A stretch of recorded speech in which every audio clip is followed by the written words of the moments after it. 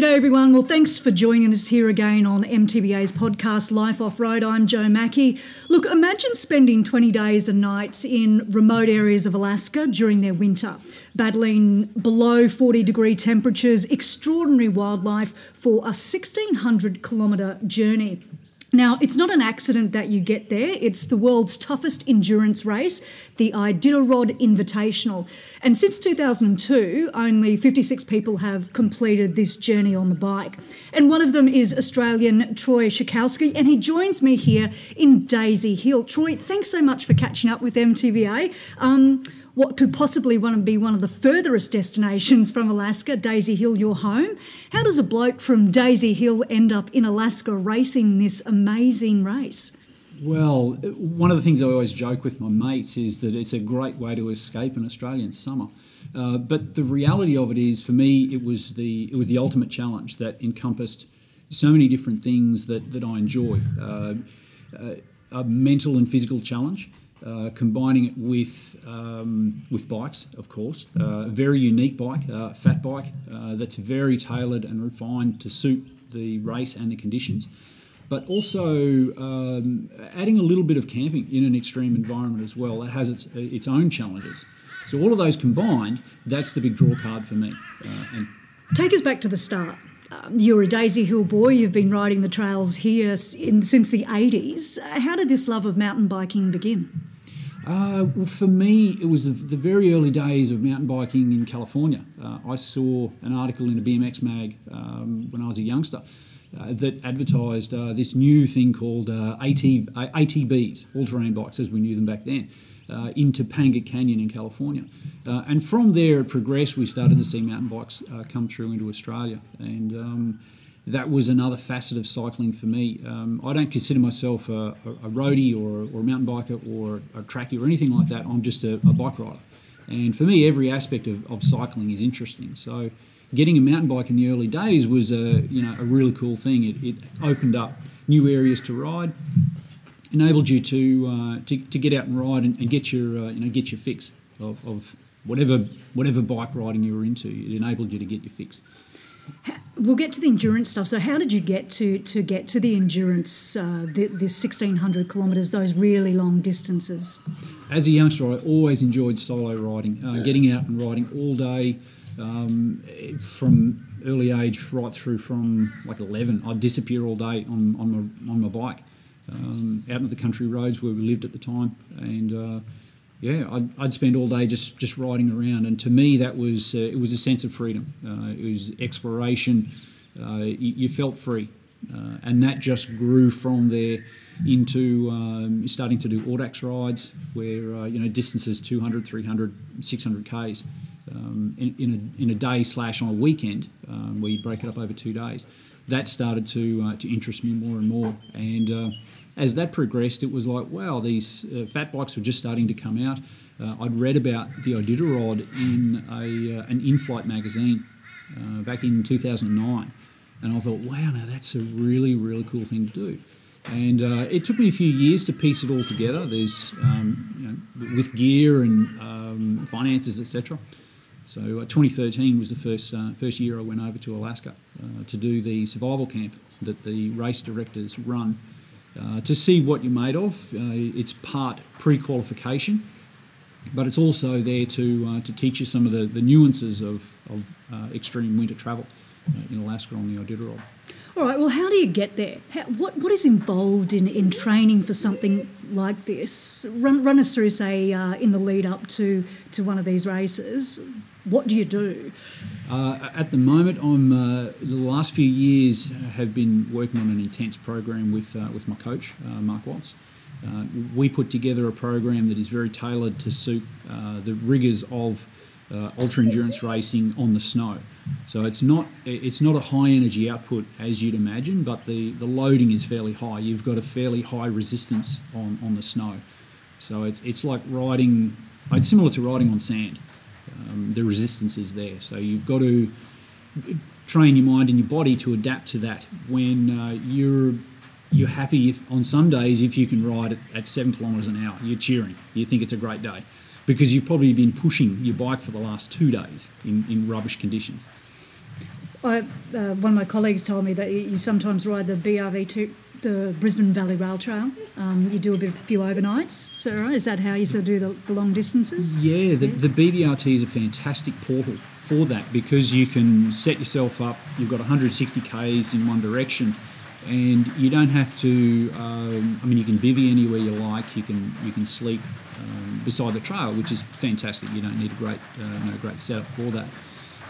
And it's very close in how it replicates the kind of stages you do. You might do each day, where you just get on the bike and you pedal, you manage your body, you manage your food and hydration throughout the day. But the essence is to just keep moving forward.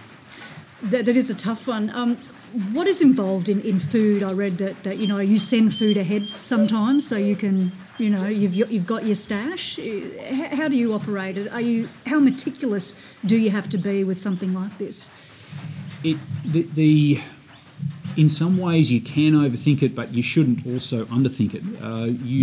There are different sections on the trail that may require a different approach with food. When we go through the interior, you'll probably be carrying about 5 to 6 days worth of food at any one time. Because of the remote location, you are totally on your own. But when we send food drops ahead, we'll be sending them to small villages that have a post office. Now, to take away the romance of what a village life sounds like, a post office is probably just a window in the side of somebody's small house. And some of these villages may only have 10 people in them, but they'll receive a mail drop every week or so. And a person will operate the post office out of their home. So you'll mail your drops ahead on the US Postal Service. Hopefully they're there when you arrive in town. What if they're not? If they're not, you've got to scrounge up what you can. It happened to me in 2017. I got to the town called Ruby, which is the first village on the Yukon. I've just come through the interior. I had 5 days through the interior. I was running low on food, and I sent my food drop to the village. One of the school staff there said that they would pick them up from the post office, which they did. They took them home. But when I arrived, he decided to go on a snow machine trip with a mate up the trail for a few days, up to the hot springs. So my food was locked away inside his house. So I was like, okay, what do? You scrounge up food.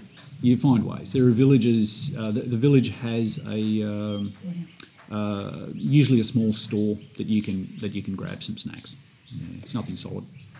What is it? What are those nights like? There's the wind chill factor you spoke of, but as I mentioned, there's some extraordinary wildlife that probably you also have to take care of or be aware of. Moose are the biggest threat that you'll actually face from a physical side of it. Moose are browsers, so they browse on the willow shoots that are beside the trail. And because the trail is a little bit more compacted than the surrounding snow under the trees, so they tend to use the trail as well as just to get around on. When you come across a moose, they're very big, they're very, very dumb, and sometimes quite docile. But they will. You sometimes have a standoff on the trail with them, where you have to wait for them to move off the trail, and that could last an hour. Is that like a Paul Hogan moment in Crocodile Dundee, the lowering of the... you like to think that, that could happen. People have been charged. The worst case scenario is where they'll charge and stomp on you until the threat is, in their mind is gone. So you've had a few altercations with moose? Or No, I've been pretty lucky. Yeah. I have heard stories though. Other animals to be concerned about are wolves. They don't really pose so much of a threat to humans. They're generally a lot more curious, but some people have woken up in the morning and they've had wolf track around their bivvy site. One story from one of the runners, Tim Hewitt, he woke up one night in his sleeping bag with wolves sort of just picking through his food and just surrounding him, but his zipper on his sleeping bag was frozen. He said he just felt like a big human burrito, waiting to be attacked. But everything came good for him that night. What do you do during the night times? What's racing through your head after a hard day slogging it out on the bike? Often night time is a really good time to travel on the trail. Oh, okay. So it suits someone from this hemisphere because it's daylight hours in your circadian rhythms. So the travelling at night is really good. The temperature is a lot cooler, so you have a much firmer trail. During the day, in the afternoon, that's when sometimes the snow can be a little bit softer on the surface. The trail might not be as rideable, so you end up with a little bit softer conditions from lunchtime through to about 2 or 3 o'clock. But during the night time, it's a fantastic time to travel. Body management goes up considerably because you've got the huge temperature differences and humidity changes as well as the night progresses. So you've really got to manage your layers in your clothing to make sure that you're not building up too much sweat. The moment you stop, you've got to layer up to trap that body heat, but you don't want to be overlayered where you're sweating out your layers. You seem to have been the first Australian really to go into this event from what I can see on the records. Is that right? Is that an asset for you, travelling at night? Are you the only one that sort of does it, or do the other competitors sort of realise that? Yep. Strategically, yeah. It depends on what section they're in, I guess, with their recovery or how they want to travel. Russ Worthington was the first Australian to attempt the race. He was a pioneer of it. He raced in 2012, which was a bit of a landmark year because they had extremely heavy snow right from the start of the race. So he was, along with a lot of other racers too, they were heavily sidelined by the conditions. And I think 2 days in, they had something like 70% of the field scratch after 2 days of the race. So not many people finished that year. And nobody, as far as I recall, went to Nome that year on the 1,000 mile.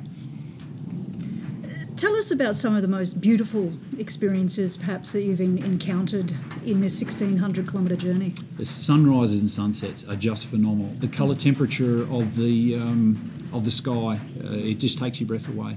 The aurora borealis as well. When you have clear nights, it's there every night. And it changes colours as the night progresses. So it'll start off a very rich green, and by the time it's the early hours of the morning, it's dropped down to a purpley red, and it changes patterns too. You've got swirls to like vapor, smoke kind of effects. It's that's probably the most surreal experience that you can have on the trail. Does that take away sometimes the pain and agony of what you're doing? It's funny because I would say you grow numb to it after a while, but you have so many things going through your mind, and when it's the 15th, 16th, 17th night on the trail and your mind is really elsewhere, you sort of look up and you go, oh yeah, well, the lights are out. Big deal. Because everything is really just on top of you. You're trying to battle so many different things, and you do appreciate it. You go through a lot of what we call type 2 fun. So it's not so much fun while you're doing it, but when you look back and reflect on it, that's when you go, wow, that was just insane. It was just so awesome. Now, with beautiful moments, there's always tough moments. Are there some that you'd care to share? Oh, yeah, there are times when you're on the side of the trail just bawling your eyes out. Never at a point where you want to scratch, but it just becomes, so many things become overwhelming, and even just the simplest things can sort of pop you over the edge. Is it a test? It's a test of yourself, I guess, isn't it? It is. Really find out who you are. Exactly, yeah, and how you react to things as well, like mechanical issues or physical issues, temperature as well. If you get caught out in a storm, it's how you react in those kind of things. There was a ground blizzard that was in 2018 as I was coming over the last mountain range before the coast. It's an area they call the blowholes. And it's like being, the wind strength is like being at the back of a jet engine. It has that much power. Jeez. You don't know how long you'll be in one of these weather events, so you've got to make sure that all of your food and hydration are all ready to go, and same with your layers. And that's when it starts switching on things in your mind. It's how you react to those things. It's are you on top of things, or are you a bit of a passenger in all of this, and then when it all goes pear-shaped, you scratch your head going, well, how did this happen? I've always been on top of those kind of things, and I think when the weather starts to hit, that's when I start to get really excited with it. It's a very strange thing, and I think it's that battle with Mother Nature that you want to. It's a real challenge. It's not an attack from another racer where you need to respond from a physical side of things. When Mother Nature, it's something very intrinsic. When those weather challenges come about, it's kind of like, well, this is challenging me to my core, as opposed to just something that's bought by a third party. You've done it 4 times, haven't you? You've finished, but you've never won. Some people do a triathlon or an event and do it once. They train all for that, so that's their goal. They've done that. Why do you keep going back? I think it's the knowledge that I can do better each time. There's something that I can refine each and every time. It's the only race that I do throughout the year, and I spend those 12 months revolving around that particular time of the year. With my recovery after the race, I'll normally go through 3 months of recovery where I just don't exert myself. I just take it easy, mentally, physically, diet, all that kind of stuff. I take it easy myself. Eat bad foods and relax. Just recover. Let the mind and body repair itself. Then the light training starts. Then the heavy training starts. Diet changes. Gear gets refined. All in the lead up for Iditarod in February/March. Why do you think only very few people have completed this journey? On the bike, anyway. On the bike, yeah. Look, it's tough getting to Alaska. It's a logistical issue. It's a cost issue. Many people have it as a bucket list. They'll do it once and they'll go, "Wow, that was tough. I enjoyed it, but I'll go do something else, next year." For me, it's been coming back each year and doing better, climbing that ladder each time, refining my gear and setup, and sometimes it's not so much for the performance aspect that I'll refine the gear. It's more just about the way that I want to do things. I want to experiment with a couple of things and see how it pans out, just for my own intrinsic reward.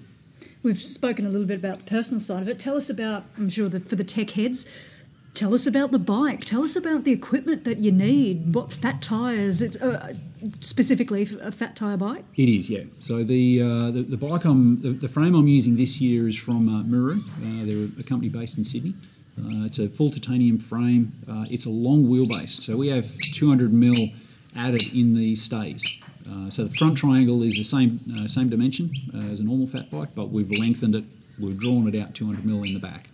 That gives more riding stability with a longer wheelbase, so more inline stability, so straight line stuff. It's not for, it doesn't give you anything in cornering. It turns like a barge, but there are some technical... You've got a bit of time to turn if you need, by the looks of things. Yeah. There are definitely some technical riding on the trail. It's not all about just fire trail the whole way. There are some technical bits there, but you've got time to react. Gives you the ability to store your gear longitudinally as opposed to widthwise. You are looking at every aspect of it, and there are times when you are into the wind. You might be into a stiff headwind riding on some of the rivers. So aerodynamics does play a part. If you can get that gear stored longitudinally on the bike, happy days. All the usual things that you'd imagine, lightweight carbon rims from Head, run tubeless tyres. I'm running studless tyres from 45 North, the Husker-Dus. They're a 4.8-inch wide tyre. Without studs, it presents a bit of a challenge on a lot of the glare ice sections. So the ice is exactly that. It's just bare ice on the frozen rivers and lakes. You have to just lower your tyre pressures and take it easy. With a studded tyre, you have these small carbide studs. They only protrude about 1.5 millimetres, and they provide the traction on the ice. So you've got a lot more traction there. The advantage of running a studless tyre is you've got a lot less rotating mass. So you're reducing 250 grams right at the periphery of the tyre by not running a studded tyre. So, have you had any major incidences with the bikes? 2016 I had a gummed up tubeless valve. That's probably the worst from a mechanical side of it. I do a lot of prep on the bike, and being a bike mechanic by trade, it's a big advantage. I actually spend more time working on other people's bikes, fixing them. In the race? During the race, yeah. Camaraderie in the race is quite high. So, you're out there and you're in a shared environment, so you share a lot of the highs and lows. But helping to affect somebody else's race in a positive way, it might help them finish.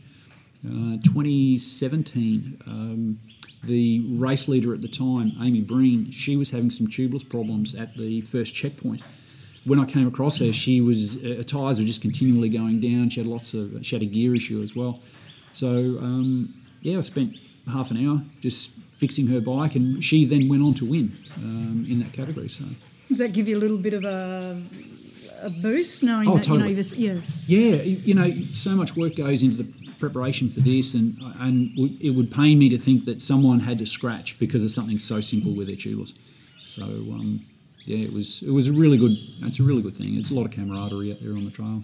What about the history of this event? It started because they wanted to get freight from one side of Alaska to Nome with the sled dogs and keep that alive. Is that part and parcel of it too? Is there still that sort of history, everyone takes account of that history? There is to a point, yeah. The dog race, just like the bike race, has evolved a fair bit over time.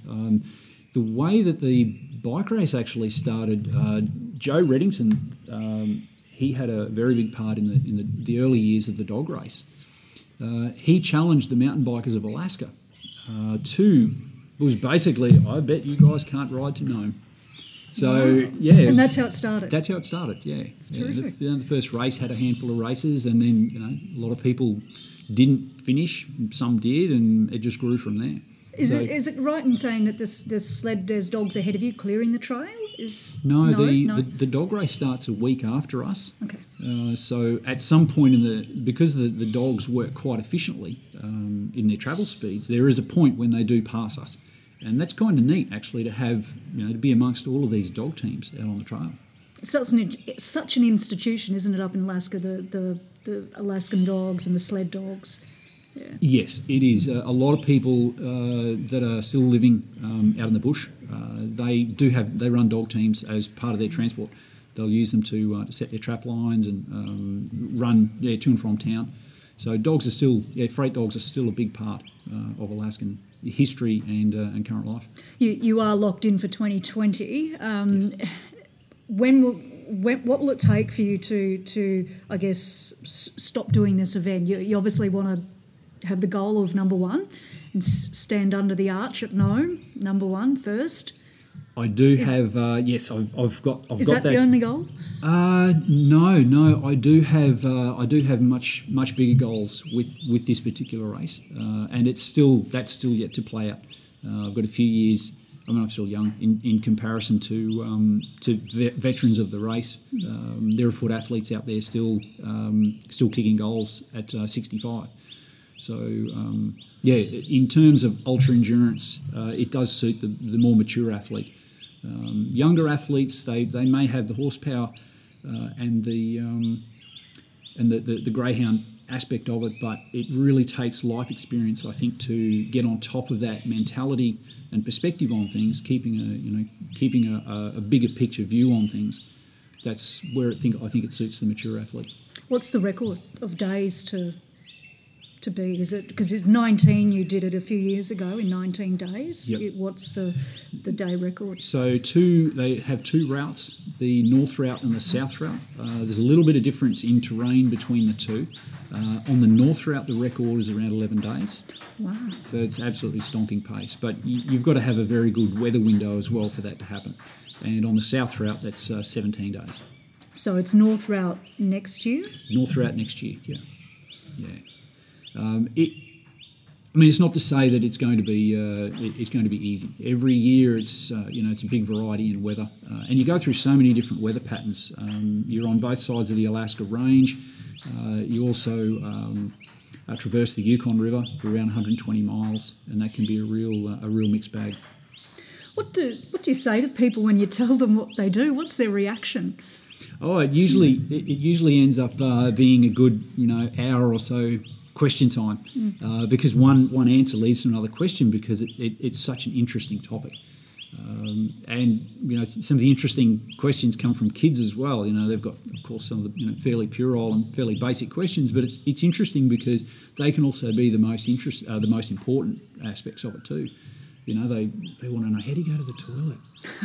What do you eat? I wasn't going to go that far in our discussion. No, we don't need to touch on it. But it's interesting because you do have to, in your preparation, you've really got to cover all of these bases. And it's just all part of your preparation. You have to think of every little aspect. What does your family think when you're away for those few days? They're very supportive. In the early days, my wife was quite concerned because when we start the race, we're in a little bit of a bubble.